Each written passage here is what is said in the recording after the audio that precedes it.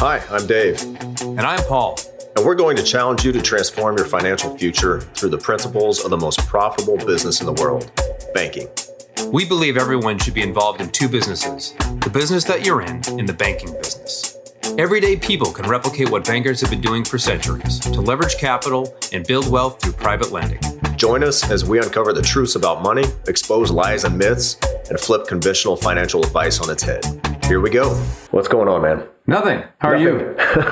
Good. We got a quiet house. Kids are outside playing. It's nice out finally, warming up a little bit here in Minnesota. So nice. That is exciting. Good. Yeah. All right. So today, what are we talking about? We decided, go ahead. Oh, yeah. Go ahead. I was going to say debt repayment and IBC. That's right. So this is a big topic with a lot of people. And we both have some experience with some clients who come to us with debt. And they're like, hey, I've heard this thing called infinite banking can help me eliminate debt in a different fashion that's going to be more beneficial for me. How does that work? So that's what this episode is going to be dedicated to. We'll talk why you would want to repay debt using the infinite banking concept and with a case study from your own experience with a client who did exactly that. So this should be good and very applicable to a lot of people.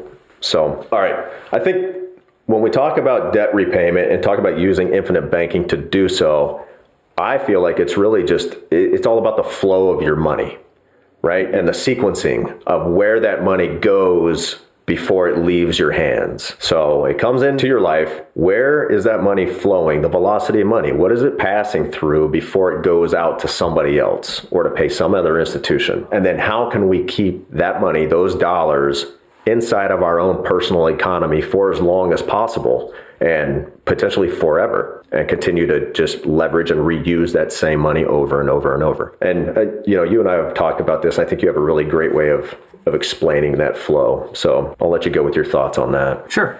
Yeah. So you touched upon it, right? And Nash says this in Becoming Your Own Banker. He basically, I'm paraphrasing, said, what I discovered is if I changed the sequence of my spending pattern or changed my spending pattern, how my money, before it leaves me, I need to find a way to keep it myself, right? How do we do this? Well, this podcast is about IBC, the process of it. We use dividend paying whole life insurance in order to do this. So how it works, right, is I paid some premium. Now I have a cash value. Okay, that money, that cash value is mine forever and it's growing every day. I can use it for anything I want. Let's say I want to eliminate a debt. I'm going to use the line of credit feature, also known as the policy loan feature, right? And I'm going to eliminate that debt. But people say this, right? The argument's like, well, I could have just paid the debt off instead of like paying it premium. Yes, that's true. Is that how people really talk? That's my voice I use for people that don't get it. Yeah, the ignorant individual, which we both were at one point. Right, absolutely. If you had told me to put money in life insurance contract first and then pay off debts, I would have looked at you like you had 8 heads. But right. Once you understand how the product works, the dividend paying life insurance contract works, it becomes self-evident that this is the spending pattern you want to implement, right? Yeah. So anyway, I pay off that debt. That debt is gone. So that, let's say it was a $500 a month car payment or something. That debt is gone. That means my cash flow, my monthly cash flow has now increased by $500. I used the policy loan feature. I used the life insurance company's money to eliminate that debt. Now, indirectly now, I am taking that $500 payment that was going to the finance company and I am putting it now against the policy loan. Every time I make that $500 payment, 2 weeks later, the life insurance company will give me access to that $500 again. Right? So I kind of view this, and again, it's difficult for people. They hear loan, they think, oh, this is a loan. Well, it's not. A policy loan is unlike any loan you've ever used. It's more like a line of credit, and it doesn't function like an amortized loan, really. Okay? It functions more like a line of credit. Okay? So the $500 goes in. 2 weeks later, I can take that $500 back out. So in essence, it's kind of like putting $500 back into your savings account. And then instead of, having the 2 week delay, taking it right back out, the next day or something, right? So it's like that. The difference is this, and this is important. This is the why behind why we would do this. The money I've paid in premium, that is accumulated cash value, is providing me death benefit, guaranteed growth, guaranteed access to that cash, uninterrupted compounding. It is a long-term play, okay? Did it help you in the short term? Of course it did, right? You're $500 a month richer now. However, the long-term play is that premium dollar, all those premium dollars are going to be there when you're 90 years old, having created little dollars themselves over and over and over. Right. That's the why. And that's great. You make so many great points there. And what it comes down to, you talked about it, but the term that we use for it is opportunity cost. So there's an opportunity cost. Let's talk two different scenarios.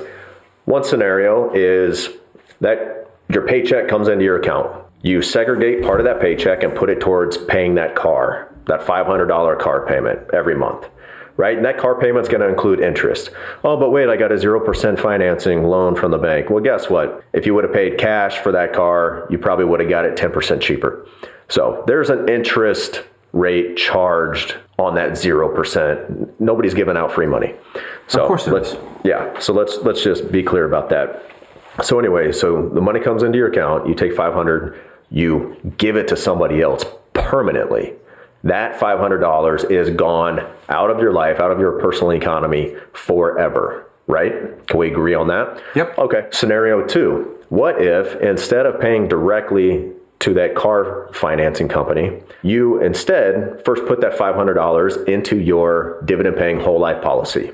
And the cash value that is created eventually will be to the point that you can pay off that entire car in cash, right? You can still use cash, quote unquote, paying cash to buy your car. You're just using somebody else's cash because where is yours? Well, your original dollars are still inside your policy, like you said, providing all those benefits, but working for you forever. You never lost the opportunity cost to earn interest on those dollars ever again. So you've retained the value of that $500 a month permanently, as opposed to giving away that value permanently. And that's really the big difference, and why you would want to do one way over the other is retaining the value of that money forever. Yep, absolutely.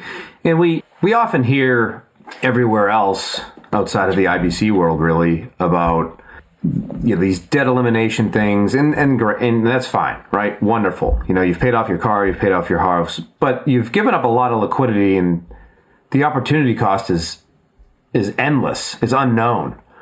I want to, I was talking to this lieutenant colonel back last summer, and she's like, we refinanced into a 15-year mortgage at, 2% or whatever it was. And of course we're walking and talking, and she doesn't know anything that we know, right? She hasn't read this or that. And every time I hear somebody say that, it just makes my head explode, because God love them. They think, they will pay less interest. That is a fact.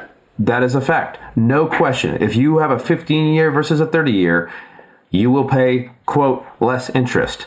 But you've also almost, and I'm just going to say this, essentially doubled your mortgage payment every month, right? Like, it's not quite that, but it's close enough to. Sure. So okay. So you killed your monthly cash flow, right?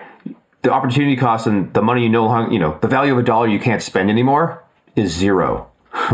So you're giving the bank money back faster than it wants, unnecessarily. And again, folks, 30-year mortgage every time. We're gonna have that discussion in another episode with a guest, but there's no debate here. Yeah, and what you get at is that difference between the 30 and the 15-year monthly mortgage payment. Call it $1,000. Maybe a 30-year was going to cost you $1,200, and a 15-year is going to cost you $2,200.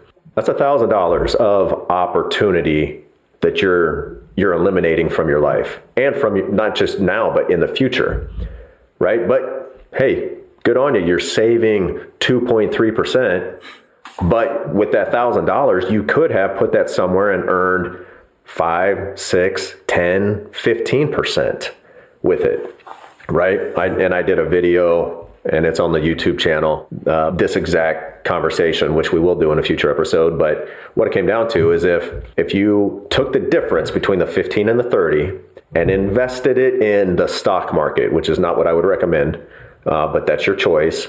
And if you got even just a 6% return on that money over that 15 years, 15 years later, you'd be able to pay off your house if you wanted to, and you'd still have money left over from the stock market. So think about that. Think about what you're giving up, not what you're saving, but what you're giving up. That's one of the biggest principles that we operate by now is by putting my cash here, by saying yes to this, I'm saying no to all of these things. The only time that doesn't actually work out that way is saying yes to dividend paying whole life insurance, right? Because I can say yes to that and still say yes to everything else because I can use the same dollars. But anything else outside of that, as far as I know, I say yes to a 15-year mortgage. I'm saying no to investing the difference of that money and earning on that money, right? That's right. And that's why that invest the difference motto, if you can't say one thing and then recommend 15-year mortgage. Right. So by term, invest the difference. But hey, if somebody who's saying this really practice what they preach, they would say do 30-year mortgage and invest the difference because you'll be leaps and bounds hundreds of thousands of dollars ahead of the game if you do it that way. And it works out like they say it's going to work out, right? Yep. Yeah, so I just like and James says this a lot, I like I want to maintain the ability to pay stuff off, right? I'm going to be flush with cash, I'm going to maintain liquidity so that I'm ready for opportunities. I've got this little car note over here on the side or maybe a mortgage or something, but I'm able to make those payments, but I'm going to maintain the ability, I'm going to remain well capitalized so that if something were to happen and I had to eliminate that debt to free up some monthly cash flow, that I could. But just doing it willy-nilly from day one, like I'm putting an extra $1,000 on my mortgage. And again, folks, I used to do stuff like this. So did I. I did. I was your typical dude, and I was just like, look at me. And I had a 15-year mortgage, and I was proud of it. I was like, look at me, like I'm saving interest, right? And you were doing fine financially, doing it that way, right? Yes. You were smart. You're disciplined. You understood the value of a dollar to a certain degree. You lived within your means. Like you were doing fine, but you can do a whole lot better. Yeah, there's just a better way to do stuff, folks. And it's prioritizing your capital accumulation using dividend paying whole life, using this private asset that you can control. You prioritize your capital first over the banks.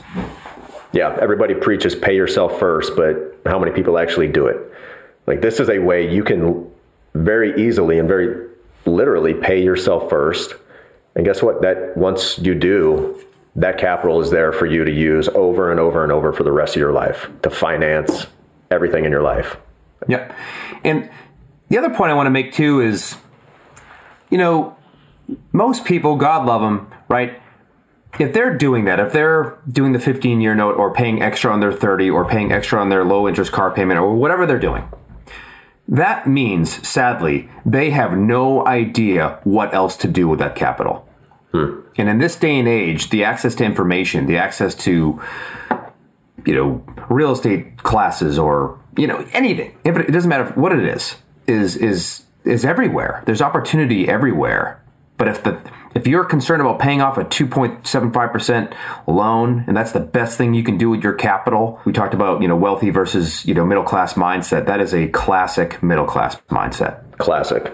Yeah, because there's so much more you can be doing with your capital. And it's just like you said, it's a matter of educating yourself and looking for those opportunities because they're not just going to come knocking on your door if you don't have any capital. Once you do have capital, then you'll have opportunities come knocking on your door, right? Calling you on the phone, which we do. No but question. I love the point you make about, and you got a debt that's charging you 3% interest. Okay, great. I could either pay off that 3% debt or, I could take the same dollar and I could eliminate a debt that's costing me 3%, or I could take that same dollar and put it somewhere where I'm going to earn 10%. Which one would you rather do? Like, Paul, if I gave you that scenario, I said, hey, would you rather save 3% or earn 10% on this pile of money? Which one are you going to choose?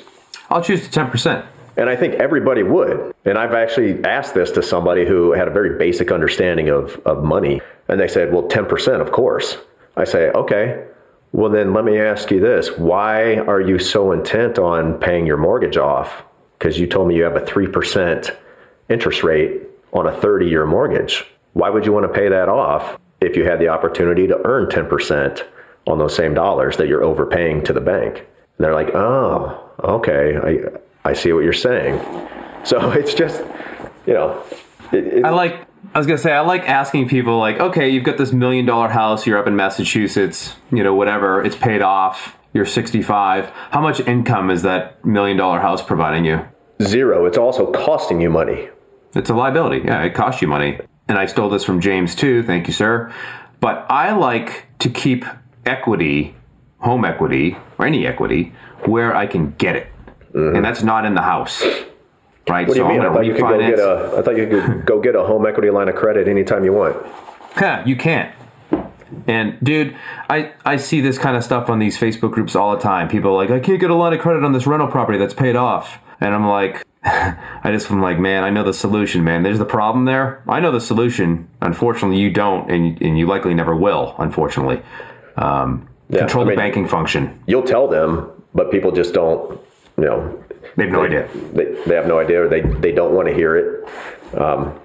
But yeah, so maintaining your equity, building your equity somewhere that you always have access to it. Because like we saw during 2020, when something new happened in this world that has never happened before in any of our lifetimes, and guess how do the banks react? Dude, they closed down HELOCs. Like there's a couple of banks that just flat out said, we don't care how much equity you have in your home, we are not going to issue you a HELOC. Yep. And, at this most dire time in your entire life, maybe you lost a job or lost income, and you need to access that equity to survive. Tough luck. And by the way, you better keep making your monthly payments. Yep. Giving up your liquidity, giving the bank back its money faster than it wants is it's just not a good move. No, it's not. And whoever convinced us to do that, I don't know, but they convinced a lot of people to do it. Well, you're bombarded with commercials about mortgage on the radio, on television, on YouTube. Doesn't matter. You're bombarded with ads for 15-year mortgage or, whatever. But I tell you, a lot of people found out the hard way that, I've got $1 million house, but I don't have any liquidity. And yeah. Well, and what's happened in the last couple of years, I don't know if you looked at your mortgage statement, but what is your house valued at now? So think about somebody who's retired. They paid their house off, so good on them. They don't have that mortgage liability. But guess what? Their house just increased in value by 25%, which means their taxes went up by an equivalent amount, most likely. I've seen multiple statements where taxes jumped 20, 30% from last year to this year because of their appraised value. And what happens if you don't pay your taxes on your house, or you can't? You'll discover that it's not really your house. You'll discover who really owns that house, right? Yeah, exactly. So, and what if you can't access that capital, that equity inside your home in order to pay those taxes or those bills, because the bank doesn't want to give you a loan because, hey, you're not making any money anymore, so we don't have any confidence you can repay this loan, therefore we will not give you this loan. Then you're going to be stuck with some options that are not very favorable to you, like the payday loan, reverse mortgage, whatever it may be, because you need money. You have to have that money. So it's really unfortunate, but if people start learning this and understanding this early enough and take action to make changes, they can change their entire future and create that security that you frankly don't have right now. Yep. Control the banking function, folks. Absolutely. All about controlling the banking function. So Paul, so you had a client that came to you with massive debt, right? Or maybe it was typical American consumer debt.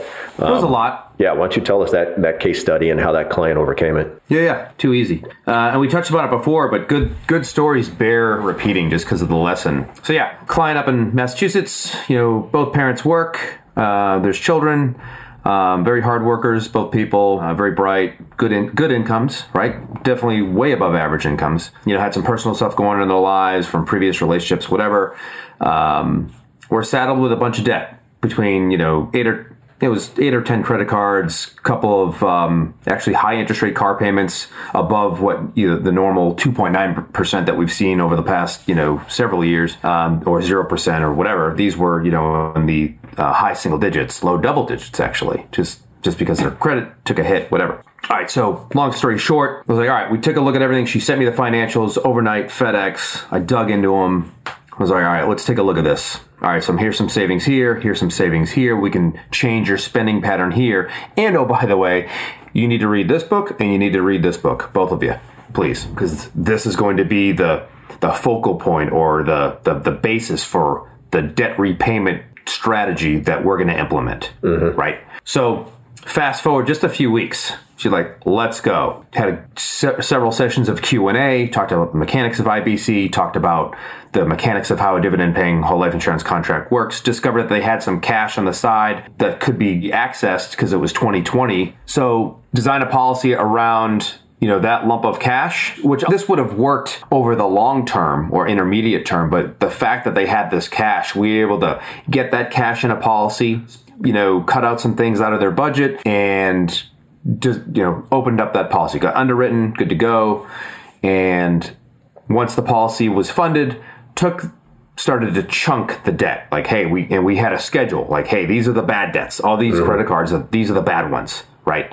These are costing you a fortune. It was an average of like 19 or 20% beyond, amongst it was terrible. It's absolutely terrible. And you look at the statements, right? Because I had those, and it's like, if you make the minimum payment, you'll pay this off like 16 years from now or something. Ouch. Just insane, right?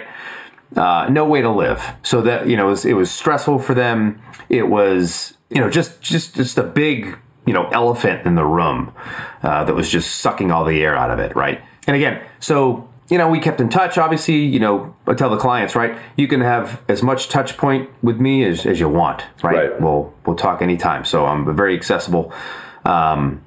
But again, you fast forward and totally different life now. This is, it's been about 16 months, I think, since we did all this. And now we're looking at, we're repaying policy loans. We're paying our premium.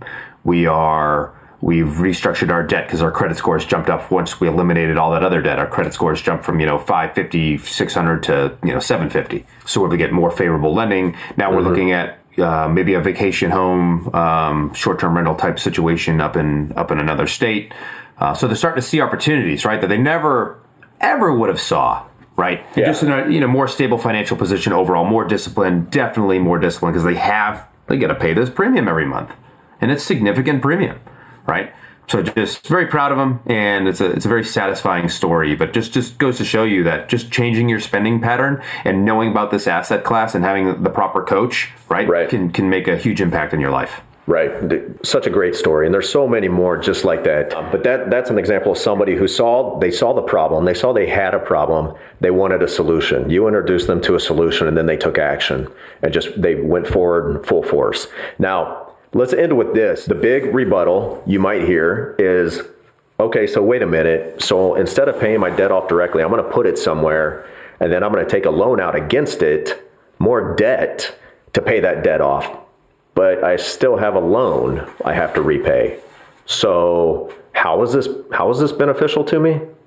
I'll let you answer that. You're good at that. I'll get closer to the microphone and say, trust me, it is beneficial to you. No, that's not my answer.